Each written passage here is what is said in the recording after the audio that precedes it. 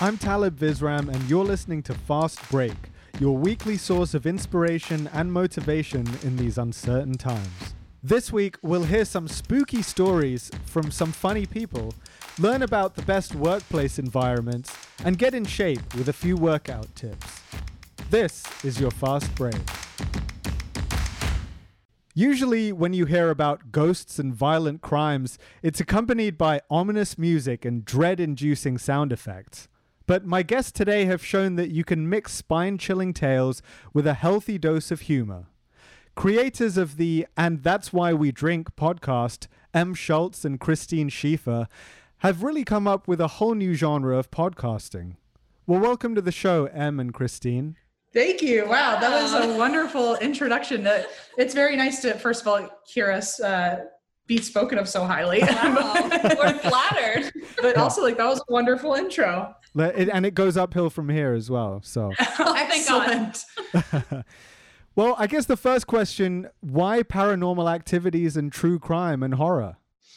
That became our first mutual interest when we became friends. So it just kind of fit hand in hand, that since that's what we talked about all the time behind closed doors. If we were going to start a podcast, it just made sense to continue what we were already talking about. Yeah, I think we became friends kind of out of necessity, as we like to say, because we were both living in LA and kind of didn't have any other friends. And we were like, what should we talk about? And for whatever reason, the only thing we could find to talk about was death. So eventually we just put a microphone down and said, let's see what happens. And here we are. Yeah. And I guess true crime is so big now, right? There's so many true crime podcasts. What sets you apart? I guess the paranormal aspect to it. And I think a lot more shows are coming out with comedy, or at least trying to do their podcast in more of a lighthearted realm. And I think we might have been one of the first people to do that. We certainly weren't the first, but I think we were one of the first. So I think we just stuck out a little bit before others showed up, but there's a lot of people catching up with us, and it seems to be a really successful field. Like adding the banter element, I think, has become like a really popular way of talking about horrible things for whatever reason. I guess maybe there's a comfort zone, or I'm not sure. But the nervous laughter is what really sells. That's actually what sets us apart. All the nervous laughter. Yeah. Well, there is that unusual blend of horror and humor, right? So how do you maintain that balance? I would say that's something we didn't necessarily think about until people started asking, and we were like, that's a good question. I think it's easier just having a paranormal element, and I think a lot of the banter kind of ends up centering around M's side of things, just because a lot of times, speaking about victims or, real life true crime scenarios, there isn't a lot of room for banter or humor necessarily. And so I think we really try to kind of focus the humor in ways that isn't disrespectful to victims or families. So we're fortunate to have, ghost stories and things like that kind of... A cushion. Yeah. And our main goal is to always try to be as respectful as possible to the victim. So that does make it a little difficult to throw jokes in during certain parts of stories. So I think a lot of the humor too is like at our own expense. We like to kind of joke about just ourselves and the show and like trying to figure out what we're doing. And so I think a lot of the humor comes more from us talking about our day-to-day life, or, in our intro talking about why we drink that week and that kind of thing. So we try to find ways to joke around without making it at the expense of the actual stories and victims. Right. A little self-deprecating humor, that kind of thing. Yeah, we love that. It goes a long way. Yeah. Can't help it. Well, you mentioned the drinks aspect, and that's an important component of the show. Who decided to make boxed wine and milkshakes part of the show? Yeah. It was one of those things. We were doing a late night brainstorming session before we started the podcast. And we had already kind of embarrassingly created a show in our minds called Eerie and Theory. And we were like, this is going to be our new podcast. And we were really frustrated and hitting some walls. And at some point, Em yelled out, "That's why I drink." And it kind of clicked. But Em doesn't drink alcohol. So we were like, well, you got to be drinking something. Yeah. And it actually worked well because it kind of, the dichotomy of it allows more of the podcast listening community to feel included. Because if you're not, someone who drinks, at least you've got milkshakes to fall back on. That's true. Yeah. Do you have a favorite flavor? I think just chocolate. I feel like a lot of people want me to have a really wild answer to that, but I'm pretty basic. So some people send us like suggestions of, boozy milkshakes that have, cakes and like tequila turned upside down in them. And we're like, no, I just want my boxed wine. Everyone just wants their milkshake. Very simple. Yeah. Yeah. And plus no one can see the cakes. There's a podcast, right? Oh, right. Exactly. So you do have a YouTube component. We have started one. Nothing too wild has come out of it yet, but it's just a visual aspect to our podcast. So you can watch us, at least see our facial reactions to some of the wildness we talk about and see our banter. A lot of people have said that it's now a whole new perspective of getting to see how we're actually reacting versus just hearing it. So a lot of people have also said, oh, I had no idea that's what you would look like. And I'm like, are you disappointed? Or I don't know. I don't know what to make of that. So yeah. So let's talk a little bit about the tour that you were embarking on. R.I.P. R.I.P. for now, I guess. In January, you were setting out on Here's for the Booze tour, where you were going to visit 50 cities, and then the pandemic hit. How do you feel about not being able to be on tour? We're really bummed. Yeah. We worked so hard on our tour. Our first tour that we did, we are also proud of that because we never thought we would tour at all. But the format is completely different in the second tour. It's actually kind of a hidden secret where if you come to the show, you get to really experience it. But we worked very hard on it. There's so many hours that went into it. And for like 2/3 of our tour to not see it yet is so disappointing because we hyped it up so much on the show and then nobody can come. Yeah, when we canceled the first ones in Seattle, actually, right when COVID kind of hit, we were like, oh, don't worry. I'm sure we'll come back in April to Seattle and we'll fix it in a few weeks or a month or two. And then now it's August. Now it's August and we're still waiting, obviously like everybody else. So yeah, it's, I think we feel really fortunate that we can work from home, obviously, and do this, in a safe environment. But touring definitely was something that we were really excited about. We have told many people it was the project we've worked the hardest on in our entire lives. So the fact that just kind of fell to the wayside is such a bummer. Someday. Yeah, hopefully sooner rather than later. Yes. The show is so built around drinking away your fears, and with a live audience, it almost becomes like a live drinking game. Does that element still exist now? Yes.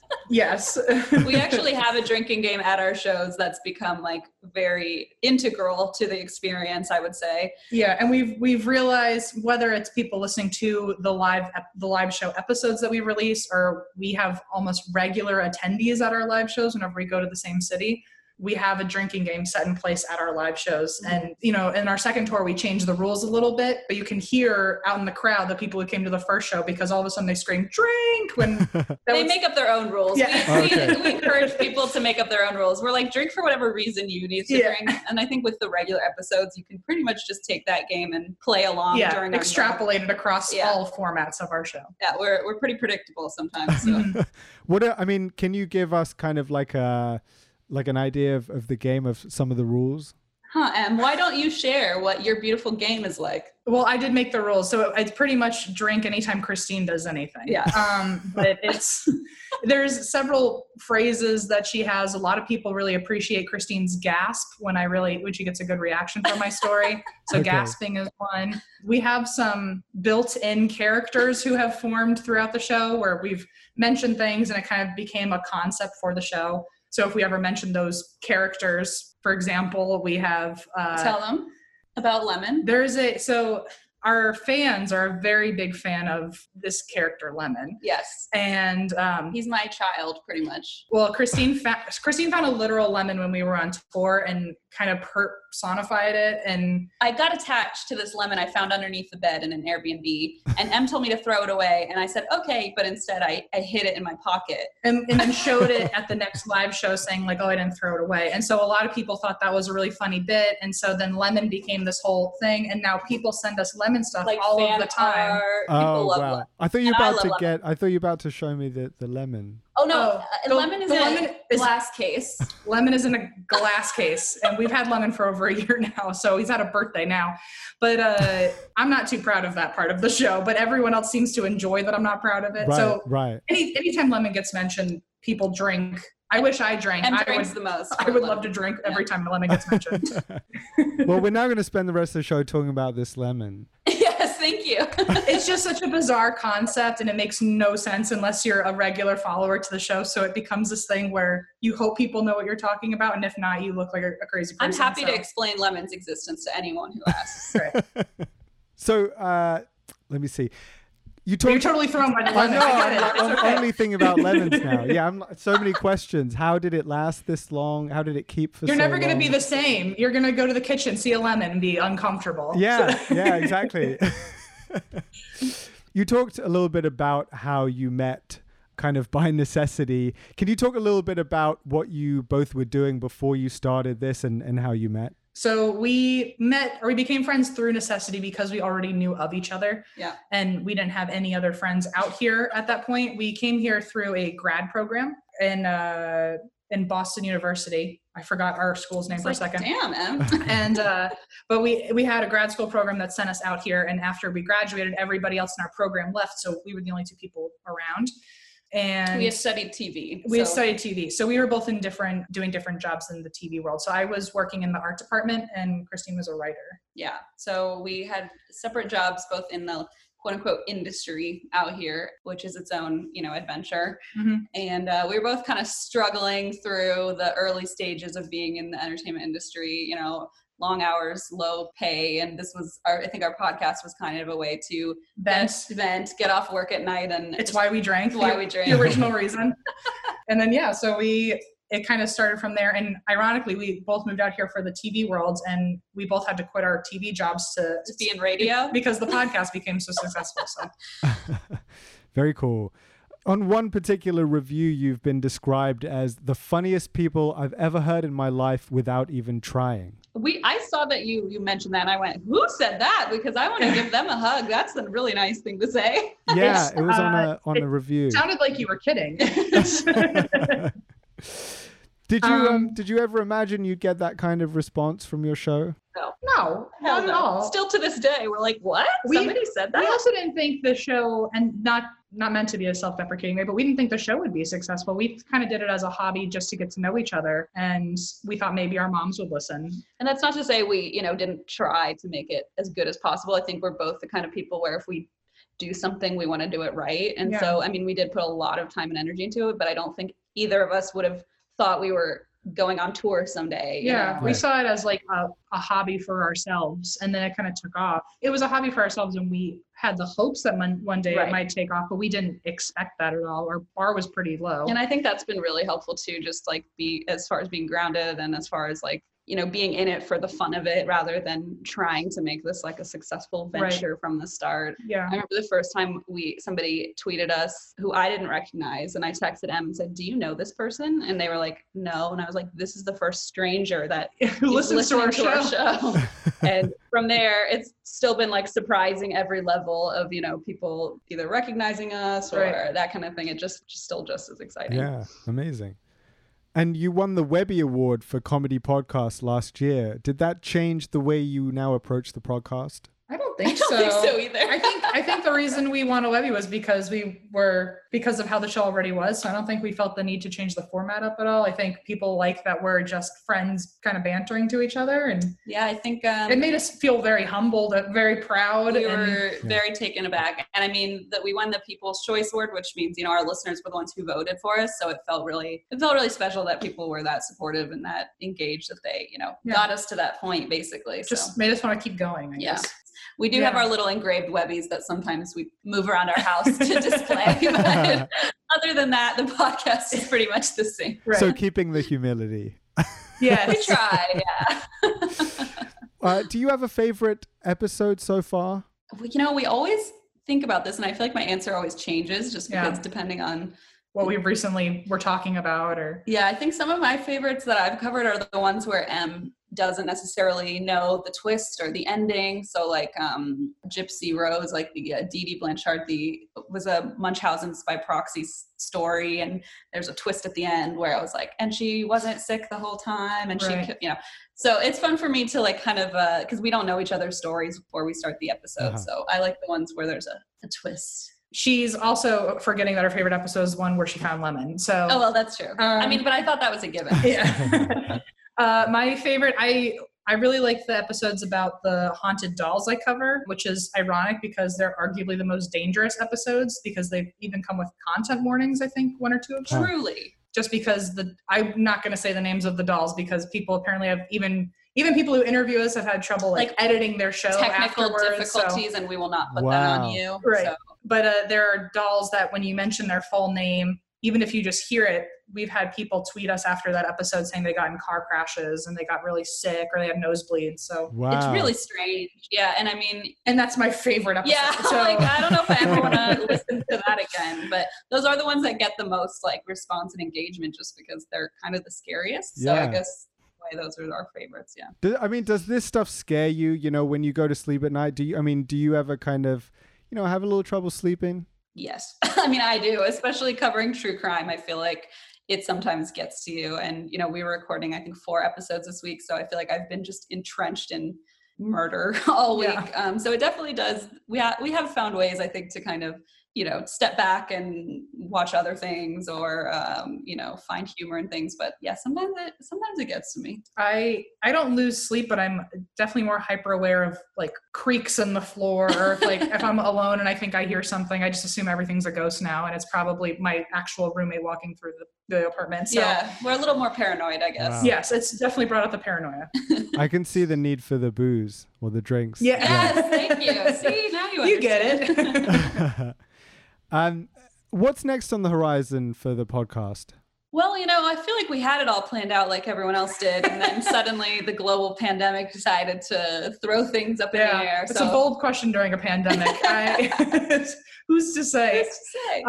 We had plans. I mean, at least we had finishing out our tour. And we also had plans that somewhere in the middle of our tour, we would start working on our next tour coming out, which was a very far into the future plan. But we had a lot of plans of things we were going to do. And I think we have a lot of projects now, having been, you know, stuck inside without vitamin D and human contact for so long that we've developed a lot of projects that we're finally starting to kind of get excited about and build up, but nothing, you know, really concrete yet, I guess. Right. But a lot of ideas. Yeah. But we're definitely, you know, keeping going. We're trying to make our YouTube, you know, more active and keep filming the episodes. And yeah, I mean, just trying to keep things alive during this very scary time, I guess. Yeah. That sounded very on brand for 2020. Yeah, right, exactly. Right. Oh boy. Well, this was really fun. Em and Christine, thank you so much for coming on the show. Oh, this was great. Thank you so much. We always love an excuse to talk about ourselves. Yes. So I appreciate it.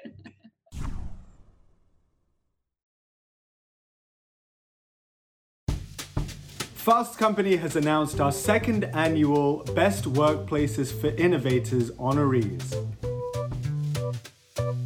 The list identifies company cultures that empower employees at all levels to improve processes, create new products, or invent new ways of doing business.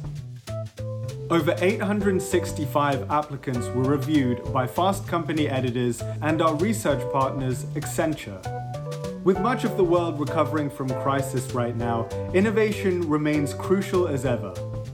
Here are 3 examples of companies that led the way over the last year. 2 colleagues of the Johns Hopkins Applied Physics Laboratory decided to enter a multidisciplinary innovation competition dubbed MoshPit. Their idea involved combining research into navigational planning in brains with autonomous robotic swarms. The goal is to be able to teach groups of robots to automatically adapt to changes in environments, the same way a rat knows how to detour around an obstacle. The research could have an important impact as technology like medical nanorobots and drone delivery services become part of everyday life.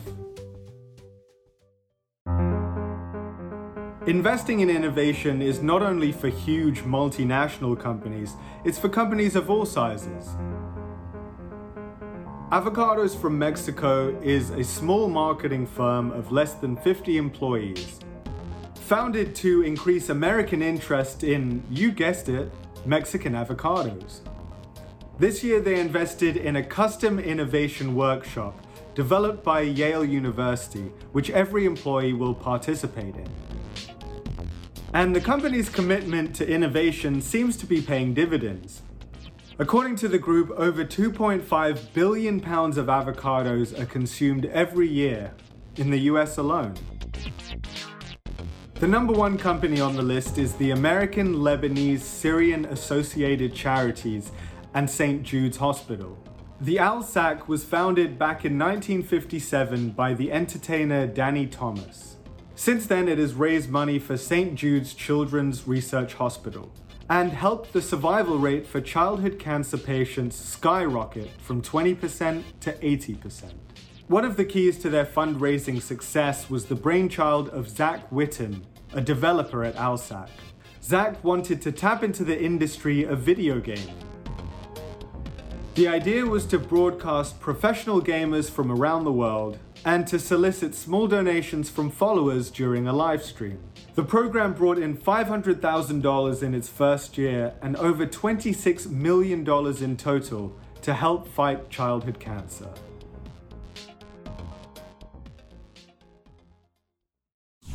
Next up, we'll hear from our favorite recommender, Fast Company senior staff writer Liz Seagren, on her top fitness picks of the week. The quarantine has really done a number on my fitness routine. Before all of this started, I was an Orange Theory gym rat. I would go to the gym 3 or 4 times a week, get a really powerful hour-long workout in, and I felt great. But since the quarantine began, I haven't been able to go to the gym, and I've really struggled to find other fitness routines that get me in as good shape as I was before all of this. I've also noticed that my weight has sort of been creeping up, been drinking a lot of wine, eating a lot of cheese to get me through this period, and that provided some extra motivation to try and stay fit during this time. I've been really intrigued by a new machine that's on the market called Tempo. It's kind of like Peloton or Mirror, but it's specifically designed for people who like cross-training workouts like Orange Theory or Barry's Bootcamp or CrossFit. The first thing that I noticed about it is that it is a beautiful piece of hardware. It is a gorgeous machine that fits beautifully inside anybody's home, and it is loaded with all of the weights that you'll need to do a full body weight workout. The other cool thing about it is that you can do a live class and your name will appear on a leaderboard with everybody else around the country who is joining that class with you. That allows you to feel connected to other people at this time of disconnection, and also adds a little bit of a competitive edge that you might get when you're actually in a gym. But if you don't want to do a live class, there are tons of pre-recorded classes in there that range from weight training to aerobics to stretching out and relaxation. But what's even more convenient about it is that I don't have to drive to the studio to get the workout. I can get up in the morning, put on some clothes, and do a 15 to 20 minute workout before anybody else in the house wakes up. The other cool thing about it is that there is AI technology built into the system that looks at your form while you're working out and gently corrects you when you're out of alignment. So if you're lifting a weight in a way that might harm you, the machine will gently nudge you to correct your form. And I found that really helpful because that's the kind of guidance that you're looking for when you go to a real gym. The other thing that keeps me really motivated to work out is having really comfortable workout gear. And lately, I've found a great brand called Bandier that has created an entire line of workout gear that is perfectly designed for quarantine life. Since most of us are at home, we want our workout gear to be comfortable so that we can go from working out to making breakfast to looking after our kids. We don't want too much compression. And so that's why I love All Access by Bandier. They have launched an entirely new line that is perfectly designed for my quarantine life.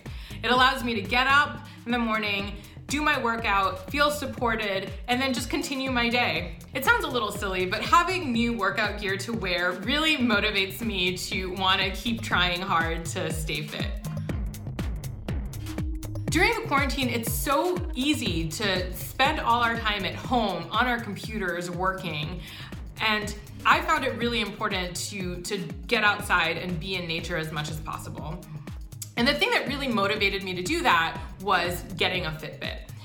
Just having the Fitbit on my wrist reminds me to get up throughout the day, get some exercise, take a few steps. And in fact, every hour, my Fitbit sends me a little reminder, a little buzz that reminds me that I need to get off my butt, walk around a bit, not be so sedentary. And I think that that's really helping me during this time when I am just so homebound.